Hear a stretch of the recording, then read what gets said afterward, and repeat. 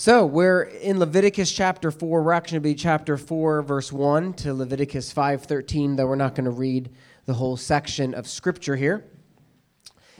And so as we go into this time today, I wanted to begin by just pointing out that at any point in time, a DC-10 could fall on your head, like Audio Adrenaline said, or maybe some new variant of COVID will come out and we'll all drop over dead. I think when you look at the world around us, you see that there's a lot of fear. We have idolatries of safety. Everybody's afraid of dying. As David Crowder said, everybody wants to go to heaven, but nobody wants to die. And the reality is you're going to die. You're going to die. And that doesn't mean you should be flippant and drive down the highway, standing on your handlebars at 100 miles an hour. But you will die one day, and you will stand before the Lord. And you'll stand before the Lord, and he'll want to know why he should let you into his presence. And that's really what the essence of this sermon deals with. That why should God allow us into his presence? Why should he allow us in at all instead of just sending us far away from his presence to the outer darkness where there's weeping and gnashing of teeth? And how do you have security in knowing where you're going to be or where you're not going to be? Or how you can know for sure that if you die today or tomorrow or next week, you don't have to hope that you've been good enough or smart enough or gave enough or attended church enough, but you can know beyond the shadow of a doubt what is going to happen to you. So those are the themes that are touched upon in this section of Leviticus 4, which is called the sin offering, is the offering that we're dealing with. You see, Leviticus outlines 5 different types of sacrifices or offerings. And the first 3, which we've been dealing with, are largely voluntary. They're mostly related to worship. And now the final 2 are not voluntary. These are required, and they are focused specifically on sin. So whereas the first 3 celebrate God's promises with God's people, these final 2 talk about what do you do when we break the promises and when we live outside the bounds of God's law, and how that requires what's called atonement, which is basically payment as well as cleansing. And so some of the offerings that we went through so far, if you're joining us for the first time, the first week we talked about the burnt offering, which is basically an appeal for acceptance as I go to worship the Lord. It's a kind of a marker of surrender to the Lord. Then we talked about the grain offering, and the grain offering is a prayer of remembrance when essentially we ask, or the Israelites would ask the Lord to remember his faithful covenant to them. And then as they included the salt of the covenant in that offering, it was a reminder to them that God would in fact remember them. And then we looked at the sacrifice of peace offering, where they would burn the fat, and that was to worship God for the peace that the worshiper had with their Creator. And so those 3 offerings were all about worship in the Israelite framework of the law. And so the sin offering, which we're looking at today, is for making amends for when the peace that the covenant brought is then fractured. So that peace is lost and the relationship is fractured, and what do you do about that? And then the next offering is called the guilt offering or the reparation offering, which has to do with righting the wrong that's caused by sin. And so this has to do with the sin in the relational fracturing, and then the reparation or guilt offering has to do with restitution, reparation, or repairing what the sin caused. And so if you're already zoning out, this is what you need to remember about Leviticus, okay? Then you can write this down. You can put it in your little notebooks. By the way, we got new Leviticus journals. They're up by the front. If you didn't get one, you can go grab one now. But this is what I want you to know, and you should put this like on the inside cover. The big picture of Leviticus is this: God is holy. We are not. But the gospel is far greater news than you ever realized. God is holy. We are not. But the gospel is far greater news than you ever realized. Okay? So Leviticus chapter 4, verses 1 and 2. And the Lord spoke to Moses, saying, speak to the people of Israel, saying, if anyone sins unintentionally in any of the Lord's commandments about things not to be done, and does any one of them, ... Let's stop there. Unintentional sin. The whole sin offering deals with what we would call unintentional sin. In the Hebrew, it's actually by straying. If anyone sins by straying. But the meaning implied has to do with unintentional sin. This refers to wandering, refers to going wrong, it refers to making a mistake. It's sin that arises from the weakness of the flesh. Well, I didn't mean to do that. It's a sin of waywardness. In our kind of legal framework, you could say this is the difference between manslaughter and premeditated murder. But the important thing to realize about unintentional sin is that it's in contrast to sin of defiance, or what the Hebrew would describe as sin with a raised hand, right?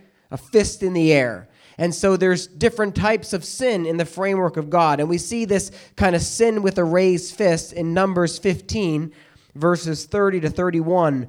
It says, but the person who does anything with a high hand, in other words, they do something out of rebellion. They don't do something because they didn't know better or because they're immature. They did something specifically out of rebellion. If someone did something out of rebellion with a high hand, whether he is a native or a sojourner, and he reviles the Lord, well, that person shall be cut off from his people, because he's despised the word of the Lord, meaning he's despised his authority, he's broken his commandment, and that person shall be utterly cut off.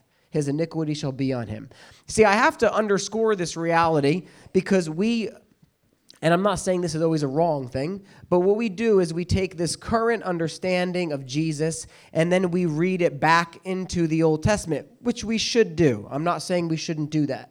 But we should also have a proper understanding of the Old Testament.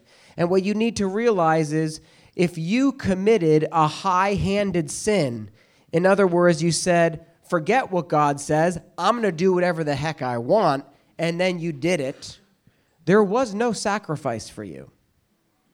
The consequence was you get cut off from God's people, period. There was sacrifice for unintentional sin. But for high-handed sin out of rebellion, the consequence in the old covenant, in the law, was that you got cut off. Now, you may have heard people say that sin means to miss the mark. And when people say that, they're referring to unintentional sin. And so what are some biblical examples of unintentional sin? That's sin of ignorance. I didn't know it was wrong. Or I'm really weak and, I just did something stupid, okay? An example of that would be Jesus on the cross when he says, Father, forgive them. They what? They know not what they do. In other words, they had no idea that they were killing the author of life, these soldiers. Or how about when Paul says this in 1 Timothy 1:13? Paul says, I obtained mercy because I persecuted the church ignorantly in unbelief. In other words, Paul wasn't trying to fight against God with some kind of high-handed defiance. Paul actually thought he was doing the right thing. And so that is a sin of unintentional ignorance, okay? And so there's this difference in the old covenant between unintentional sin, sin of ignorance, sin because I didn't understand, sin because my flesh is weak, versus high-handed, I rebel against you on purpose. You can picture all the things that high-handed refers to. So what does this have to do with us? We'll realize that unintentional sin is an important concept for us to grasp as well. This is sin that grows from a weakness in our own flesh. This is a sin that comes from an imperfect insight into the Word of God. And then afterward, you look back with shame and regret. I'll give you two examples from real life. Many of you have heard of the televangelist, prosperity, false teacher, Benny Hinn. Have you heard of Benny Hinn? If you can go on YouTube and you can watch videos where people have like done these mashups of Benny Hinn shooting lightning bolts out of his hands to make people fall over in the spirit. Benny Hinn he's a heretical teacher, a prosperity teacher. These guys who they sell magic water, and if you buy this water, all your illnesses will go away. These sorts of things. Well, Benny Hinn's nephew, Costi Hinn, was raised in that world. But then eventually he started reading the word and talking to gospel-centered people, and he made full repentance, abandoning his family and basically saying, my family are a bunch of heretics. Now, so for Costi, his sin as taking part in that as a young man growing up wasn't some high-fisted, middle finger to the Lord. He was operating out of ignorance. And then once he understood the word of God more, it began to change. And so that's a picture of unintentional sin. Another example is and I think we've all encountered this. If you're a believer, you've encountered this, that as you are reading the word and uncovering the reality of the scriptures, you realize there are certain things that you didn't know were wrong until you came face to face with it. And then you say, oh, okay? A perfect example of that is when Jesus says, if you even look upon a woman with lust, it's the same as committing adultery. And so when you're 18 years old and you're a new Christian and you read that verse for the first time, you go, oh, okay. Okay, so the point is unintentional sin this is things you didn't realize before, and then the Holy Spirit graciously convicts you down the road, because if he convicted you of everything at once, you'd melt like Raiders of the Lost Ark, okay? And he convicts you down the road, and then you become aware of it, and you feel shame, and you feel dirty, but then God reminds you that in Jesus you've been forgiven, okay? That's unintentional sin. Now, the reason I'm kind of camping out on this is because some of you grew up in religious persuasions where when you think, well, am I going to go to heaven? If I stood before God, what would I say? And your immediate response is, well, I think I've been a pretty good person. I've never killed anyone, and I've never stolen anything of real value, and I think I'm pretty good, and I hope I've been good enough. And that's a very common thing for people to say or think, and maybe some of you are even thinking it right now in your head. But this is the problem with that line of thinking. That line of thinking ignores all unintentional sin to which you are currently ignorant. Okay? The Word of God says to love the Lord your God with all your heart, mind, soul, and strength 24 hours a day, 7 days a week, from the time of conception until the time of your death. That is the metric by which we will be judged. And I'm pretty sure we don't even necessarily know what that means, let alone actually follow it out. You see, we tend to ignore our unintentional sin and then only focus on our sin of intention, on our willful sins, as if God's holiness is only bothered by the big stuff. Well, as a parent, you know that's not true. You're just as annoyed when your child doesn't put their shoes on as when they say, forget you, I'm not wearing shoes ever again, okay? Both of them are frustrating to you as a parent. And similarly, unintentional sin is just as destructive, maybe not just as, it's destructive in different ways. See, but Jesus flipped all of this upside down by saying that just because you don't willfully act on something doesn't mean you're not sinning. That's why he says it's just as bad to be angry with a brother as to murder them. It's just as bad to lust as to commit adultery. And so the point is that we are often unaware of just how sinful we actually are. But just because we are unaware at the time doesn't mean that our actions or our thoughts weren't sinful. Neither does it mean that we aren't responsible for them. And so that should give us pause. Because once the Holy Spirit, which is God's vehicle for conviction and change, shines light on our past or present sin, it is now our full responsibility to deal with it accordingly. And so this is the picture that we have in the sin offering, because where there was no law, sin was not counted. But now God has brought the law, and now as they teach the law, all of a sudden there's going to be this litany of things that the people are saying, oh, I didn't know that was a sin. Oh, I didn't know that was a sin. Oh, I didn't know that was a sin. Which would explain things such as, why would Abraham lie to King so-and-so and say, Sarah's actually my sister, and then let the king marry her? Well, because he was ignorant. But then once those things are clearly communicated, now we're responsible for them. And in the Old Testament, to not act on this, to not act on conviction, was to have a high-handed rebellion against God. And as we read in Numbers, the consequence was to be cut off from the people of God. In the New Covenant, by the way, this then becomes that if we have high-handed refusal to repent, God's people, someone who refuses to repent, is excommunicated from the church and handed over to Satan to be sifted. And so we see that same process of being cut off from the people. All right, now that's first two verses, okay? We're not hashing out every verse. I do want to read this next paragraph, though. Now, if it is the anointed priest who sins, thus bringing guilt on the people, then he shall offer for the sin that he's committed a bull from the herd without blemish to the Lord for a sin offering. And he shall bring the bull to the entrance of the tent of meeting before the Lord, and lay his hand on the head of the bull, and kill the bull before the Lord. And the anointed priest shall take some of the blood of the bull and bring it into the tent of meeting. And the priest shall dip his finger in the blood and sprinkle part of the blood 7 times before the Lord in front of the veil of the sanctuary.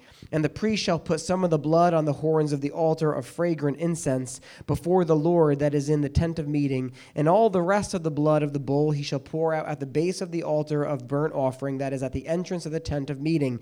And all the fat of the bull of the sin offering he shall remove from it, the fat that covers the entrails, and all the fat that is on the entrails, and the 2 kidneys with the fat that is on them at the loins, and the long lobe of the liver that he shall remove with the kidneys, just as these are taken from the ox of the sacrifice of the peace offering. And the priest shall burn them on the altar of burnt offering.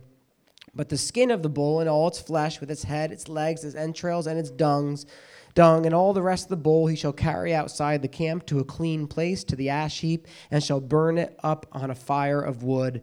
On the ash heap it shall be burned. Okay.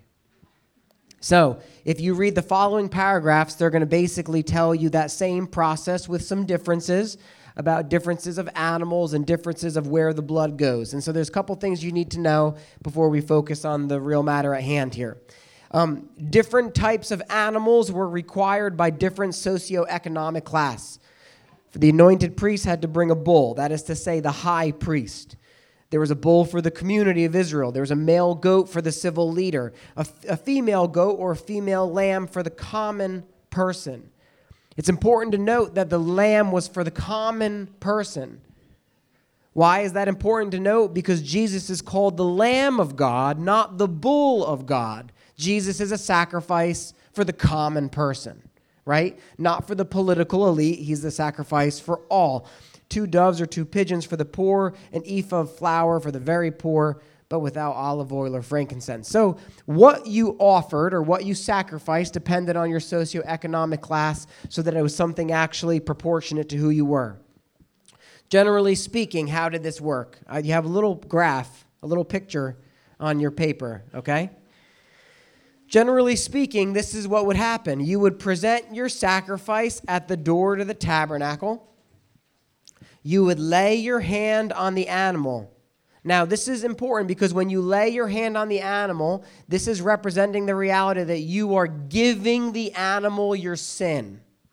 All right, that's what this represented. Everybody who went through this understood what they were doing. I'm giving my sin to the animal. Okay? In other words, you knew this animal was going to die instead of you. Let me rephrase that. You knew you were going to kill that animal on your behalf because it was your responsibility to kill it. okay? And so you want to talk about a really present reminder of your sin. Every time you sin, you have to go kill an animal. You killed it, right? You didn't get to give it to the priest to kill. You did it. You would confess the sin that led to this specific sacrifice out loud, Leviticus 5:5. You would kill the animal. Then the priest would sprinkle the blood, and where he sprinkled the blood depended on who was the person who was in the offering. If it was a poor man, the blood was sprinkled around the altar. If the offering were that of a ruler or a common person, the blood was applied upon the horns of the altar of sacrifice, which you can see in that picture. If it was the high priest who sinned and the congregation, because of the high priest's sin, he took the blood into the holy place, sprinkled it on the blood 7 times toward the veil, then on the horns of the altar, and then at the bronze altar. So why is the difference? The difference is this. If I'm the high priest and I'm unintentionally tarnished and currently ignorant to it, I'm the one who's going in and out of the tabernacle. And every time I go in and out of God's house, what am I doing? I'm defiling God's house. And so that's why for the high priest, the blood had to be more pervasively spread. The rest of the blood is poured out on the altar, or the base of the altar sacrifice. The fat and the kidneys were burned. The skin of the body of the animal goes to the ash heap, and the skin of the animals, if the skin is of a sheep, it was kept by the priest. But if it was of the bull, the priest had to burn it up. Why? If a common person sinned and I'm the high priest, and then I do this sacrificial process on their behalf, God hears their call, I keep the skin of the lamb because I have done my job as the high priest, mediating between this person and God. The fact that I get to keep the skin shows that it worked. But if the high priest sins and I sacrifice the bull, the skin I can't keep. I have to go burn it. Why? Because there is no covering. I failed the people. And so now I'm in the process of kind of hitting the reset button. And so because it was the high priest's sin, they had to burn the skin. But this is what I want to focus on here. Notice that when the high priest sins, we see this. It says, verse 3, if the anointed priest who sins, thus bringing guilt on all the people. Notice that when the high priest sins, it impacts everybody else. If he was unclean and didn't realize it, and he offered a sacrifice for you, guess what? Your sacrifice wasn't accepted. If the high priest wasn't clean, then everything he did, every worship he initiated, every sacrifice he did, every offering he did, every blessing he gave, all of it was null. And none of it was accepted. And the point of that is this: sin is never without consequence. There's no such thing as doing sin in secret. There's no such thing as sinning in darkness because nobody will know, okay? Sin is destructive because sin in essence defiles.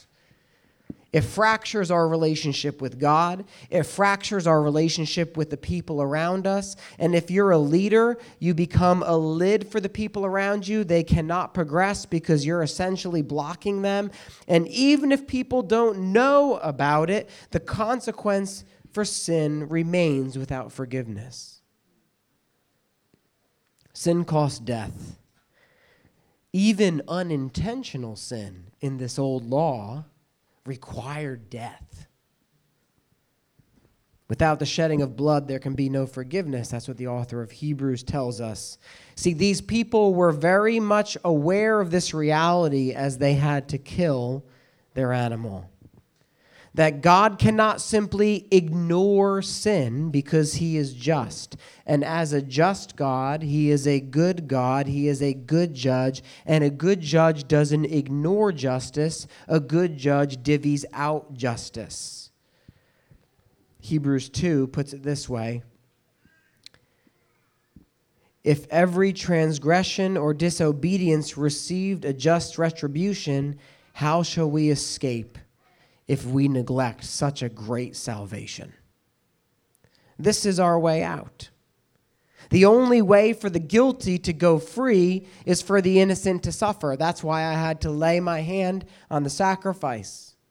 Pass my sin to this sacrificial animal so the animal could be killed, so that I could go free, so I could get reprieve. Why? Because God is holy, holy, holy. He cannot tolerate sin in his presence. He has to mete out justice. But God is also merciful, providing a way for his people to be atoned. And so the summary here, the purpose of the sin offering was to cleanse and forgive the worshiper for unintentional, non-defiant sins where no payback was required. The payback sins are in the next section. And God would accept the animal's blood as payment for the sin, and then the animal's blood would purify or cleanse away the defilement that was caused by the sinner's presence in God's land. And so this sacrifice satisfies two aspects of atonement, both purification as well as payment. And so let's pull this to the New Testament. Looking to Jesus. I hope that you see the tension in these sacrifices. You have an imperfect priest. You have an imperfect sacrifice because the blood of bulls could never permanently take away sin. And you have an imperfect people living in the midst of a holy, perfect God. What a dark and dismal situation. If you are realizing anything from Leviticus, I hope that you're realizing this system, the system of the law, was oppressive. It was oppressive. Who will stand before this holy God for us when our anointed priests are, in some cases, a bunch of idiots as we go through the Old Testament? What sacrifice can I bring that could redeem my life? Oh, let me rephrase that. What sacrifice could I bring that will cover the sins people know about, let alone the ones they don't know about? Can I ever be good enough? Can I ever be pure enough? Can I ever not unintentionally sin or willfully sin enough that I don't have to constantly be afraid every time I step out of my tent? And if we're honest, we can understand why the Pharisees worked so hard not to mess up. Because it was expensive. It was expensive. I mean, you can understand why they would create rules so they felt like they were actually fulfilling the law. But they fell in love with their rules more than the word and the law itself. See, this was the law. And then realize this.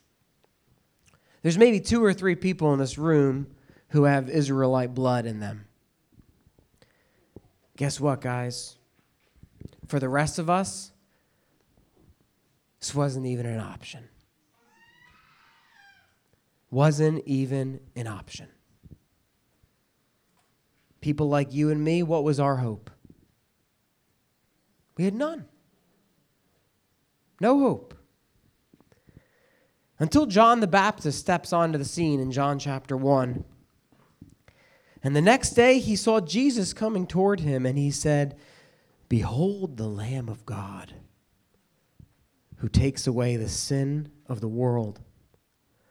This is he of whom I said, after me comes a man who ranks before me because he was before me. I myself did not know him, but for this purpose I came baptizing with water, that he might be revealed to Israel." And John bore witness, "I saw the Spirit descend from heaven like a dove, and it remained on him. I myself did not know him, but he who sent me to baptize with water said to me, he on whom you see the Spirit descend and remain, this is he who baptizes with the Holy Spirit. And I have seen and have borne witness that this is the Son of God." Jesus, the sacrificial lamb who would take away the sin of the world. Jesus, the sacrificial lamb, the animal for the everyman, not for the political elite. Jesus, the high priest, anointed to that role by the descending Spirit, who would bring the sacrifice to the Father and be the sacrifice himself. Jesus, who baptizes people with the Holy Spirit, not washing away the dirt on the outside, but washing away the sin once for all from our very souls. And this is why we celebrate the incarnation. This is why we celebrate the arrival, the advent of Jesus. Because for thousands of years, we had imperfect priests and imperfect sacrifices and imperfect people waiting for the perfect solution. And it came. And so what do we do in response? I want to direct your attention briefly to 1 John. 1 John 1, beginning in verse 5. John, who wrote those same words in the Gospel of John, said, "This is the message we have heard from him and proclaimed to you, that God is light, and in him there is no darkness. And if we say," listen to this, "if we say we have fellowship with him while we walk in the darkness, we lie, and we do not practice the truth. But if we walk in the light as he is in the light, we have fellowship with one another, and the blood of Jesus, his Son, cleanses us from all sin. If we say we have no sin, we deceive ourselves, and the truth is not in us. And if we confess our sins, he is faithful and just to forgive us our sins and cleanse us from all unrighteousness. If we say we have not sinned, we make him a liar, and his word is not in us. My little children, I'm writing these things to you so that you may not sin. But if anyone does sin, we have an advocate with the Father, Jesus Christ, the righteous one. He is the propitiation, the wrath-paying sacrifice for our sins.